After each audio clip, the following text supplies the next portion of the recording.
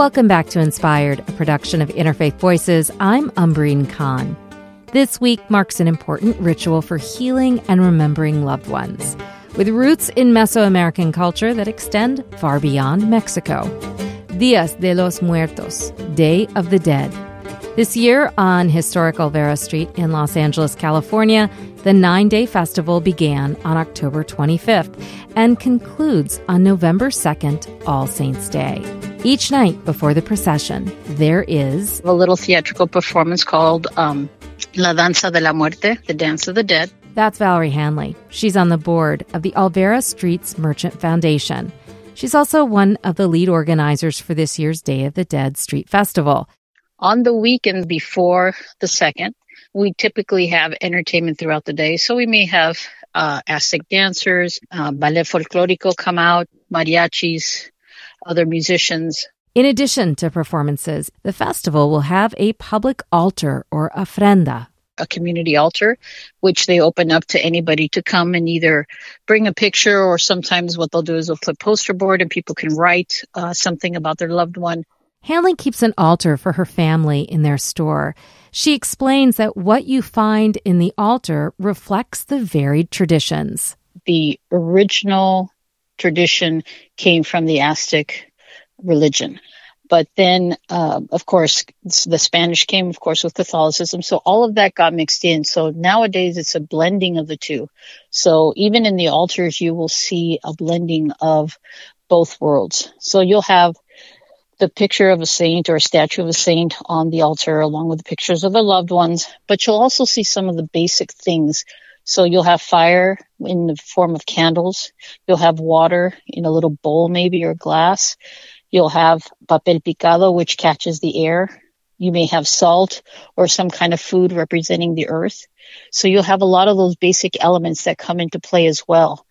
A lot of people put the little sugar skulls or calacas, which are little skeleton figures, also on the altar. So it really is a blending of all that.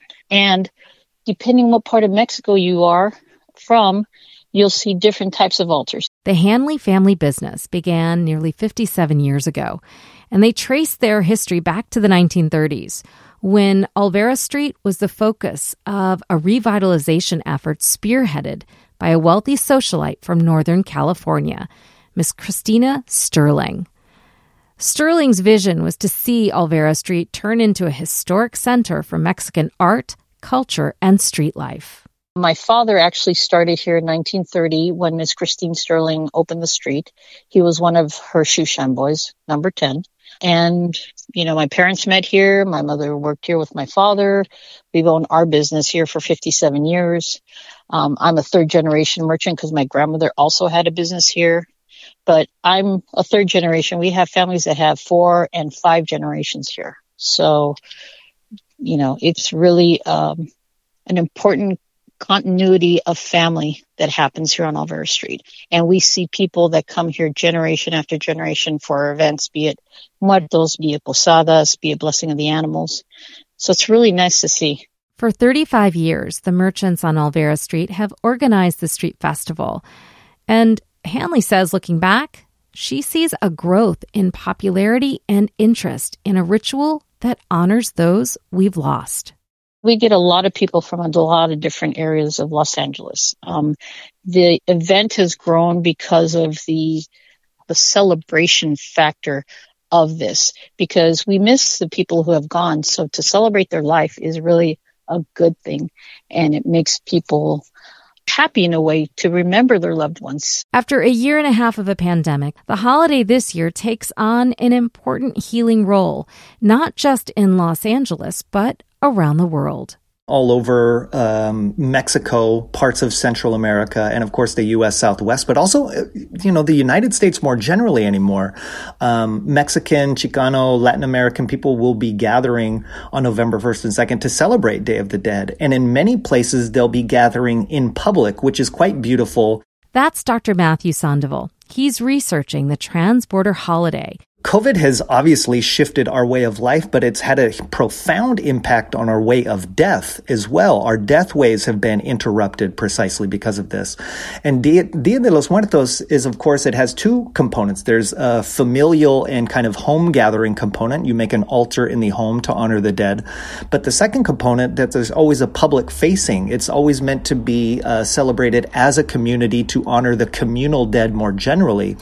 And given that we're going through a period of mass death across the globe, but also in the United States, until this year, we haven't had the ability to gather as a community. In other words, last year, it was all virtual events or there were no events, but at least we're starting to kind of thaw out a little bit so that there are some more public and community celebrations, which is necessary because we have to honor our dead as a collective. That is part of the tradition of Dia de los Muertos, is that it's not a private observation. It's always meant to be shared, where you share the burden of grief and you share the beauty of joy with regards to this celebration. As part of his research, Sandoval travels around the world attending festivals, interviewing leaders like Hanley and connecting to the deep history of the holiday.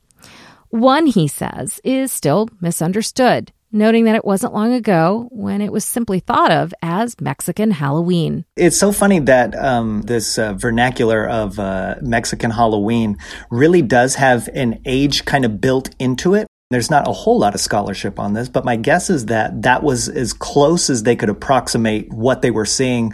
The kind of, I would say, Gothic imagery with regards to skulls and skeletons immediately probably made Americans think that this was living in relation to Halloween, which of course is not the case. It's only within the last decade or decade and a half maybe where I think the common understanding among most Americans who have ever even seen Dia de los Muertos, they understand that it is not Mexican Halloween, but that doesn't mean that they have any clearer idea on what this holiday actually is. It is what we call a syncretic holiday, meaning that it's a blending of two different cultural traditions together. Syncretic religions tend to be a product of European colonization in the Americas, but European colonization all over the globe. Today, Dia de los Muertos has gone mainstream. And Sandoval points to pop culture. I have seen, as an ethnographer, is that a younger generation is coming to Dia de los Muertos precisely because of movies like Disney's Coco or other representations, because Disney has done Dia de los Muertos in a number of their different animated series.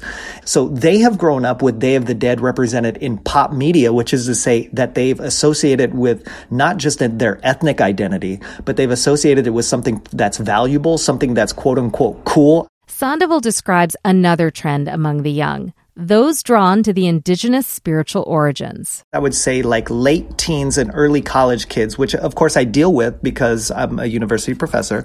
So what I see at that level in age, especially among self-identified Mexicans, Latinos, Chicanos, etc., is that they are embracing Dia de los Muertos precisely as an indigenous tradition as opposed to a Catholic tradition. Mm-hmm. So they're well aware of the roots of colonization and how that has affected this day. So when they celebrate it, they're looking to celebrate the indigenous aspects of it. And among this group are growing concerns about the commercialization and cultural appropriation of the holiday. There's never been a time when Day of the Dead was celebrated, even in the indigenous past, where the holiday wasn't deeply and intimately tied to market forces, wasn't tied to commercialization, profiteering, etc.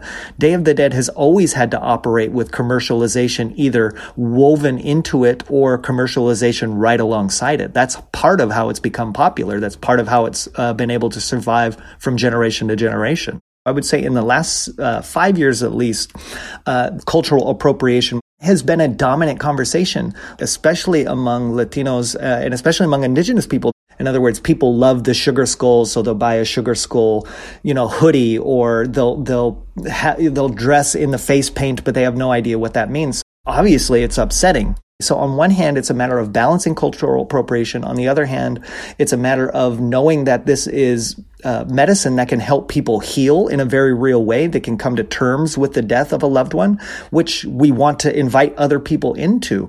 That's the tricky balance, because now at a lot of Day of the Dead celebrations, especially in California and the U.S. Southwest, but also in Mexico, more than half of the people in the crowd are non-Latinos, non-Mexicans, non-Indigenous. They could be other races, other ethnicities, which is to say there's more people coming to Day of the Dead. But that's not necessarily a bad thing, precisely because Day of the Dead, as a spiritual tradition, it really does have efficacy. For Sandoval, it's not theoretical. The healing power of the ritual was transformative in his own life. Two real moments that hit for me that made me really want to dedicate life to this holiday. The first is that my first encounter with Dia de los Muertos was not in Mexico, actually. It was in Antigua, Guatemala. And so that threw me off, because what I had known and taken to be true about Day of the Dead was that it was a Mexican thing, meaning just in Mexico. But what I learned in my time in Guatemala is that Guatemalans celebrate this too. And so that made me ask harder questions about where does this actually come from? Why is it considered Mexican? How has this survived? It made me ask really scholarly questions. On the other hand, Day of the Dead, because it's a cultural practice that I've celebrated my entire adult life, it's also truly allowed me to heal from some of the most disruptive deaths that I've ever experienced in my life, which is to say I lost my father at a very young age, and I spent basically my entire teens and 20s butting my head against a wall trying to understand how to deal with that passing and deal with that grief. Dia de los Muertos, throwing myself into this culture, which is to say my culture, allowed me to learn how to heal from that thing that needed to be healed. So Day of the Dead is not just a scholarly thing for me. It really has been the thing that's allowed me to come to terms with the death that was very disruptive in my life. And if it wasn't for Dia de los Muertos, this isn't even figurative. I'm not sure where I would be with my grief. I have a feeling that I would still be deeply, deeply struggling with that loss. But now I can rest assured knowing that every year at this time of year, I'll be able to put a photo of my pops up on my ofrenda, which I make for him annually. And that is my way of honoring him and allowing that death to pass through me. And I can take this time to honor him on those days, but I don't have to carry the weight of his death on my shoulders every single day.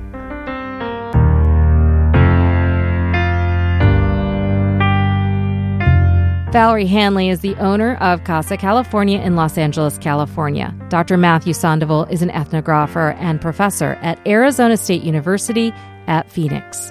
That's all for this week's episode. A special thanks to our founder, Maureen Fiedler. This week's producers are Kimberly Winston and Kevin McCarthy. To listen to any portion of this show, explore our archives, and get into those show notes, head over to interfaithradio.org. I'm your host, Umbreen Khan. Wherever you are, I hope you are safe, I hope you are well, and I hope you stay connected. We'll see you next week.